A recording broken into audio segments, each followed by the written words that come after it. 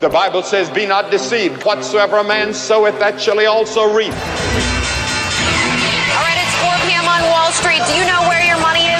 Welcome to Financial Issues, where we align reality with truth. Conservative talk radio you can count on. Financial issues that you need to know.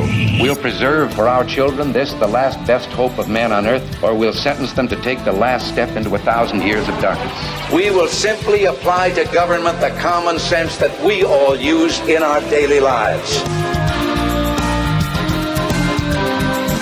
Good morning, folks. Welcome back to Financial Issues with Dan Celia. As you know, I'm not Dan Celia. Seth Udinsky sitting in for Dan once again on this Wednesday, March the 2nd, 2022. It is Hump Day. We're halfway through the week, folks, almost there. Stay in there. It's great to be with you today for this next hour. I am excited to be able to be with you, taking you through this hour, folks. I just did want to say once again just how much of a joy it is for me to be able to be with you today. I have so enjoyed these last couple days of being able to talk to all of you and hopefully give you some encouragement in some crazy times. I do know, folks, also, though, that the joy is bittersweet also, because the fact that I'm sitting here behind the mic means that Dan is not. And all of us want Dan back as soon as he is possibly able. So we are just continually praying for Dan. We ask you to continually do that as well. I know I say that every day, probably sounds like a broken record, but I'm going to keep asking because we believe that prayer works. We really do.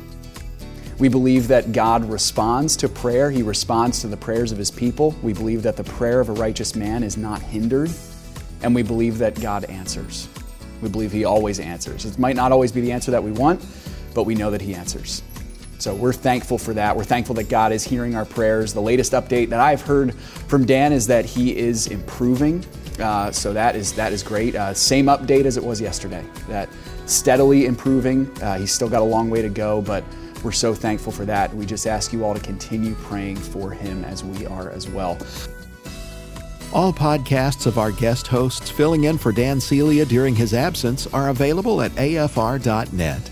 Just visit afr.net/podcast and click on special programs.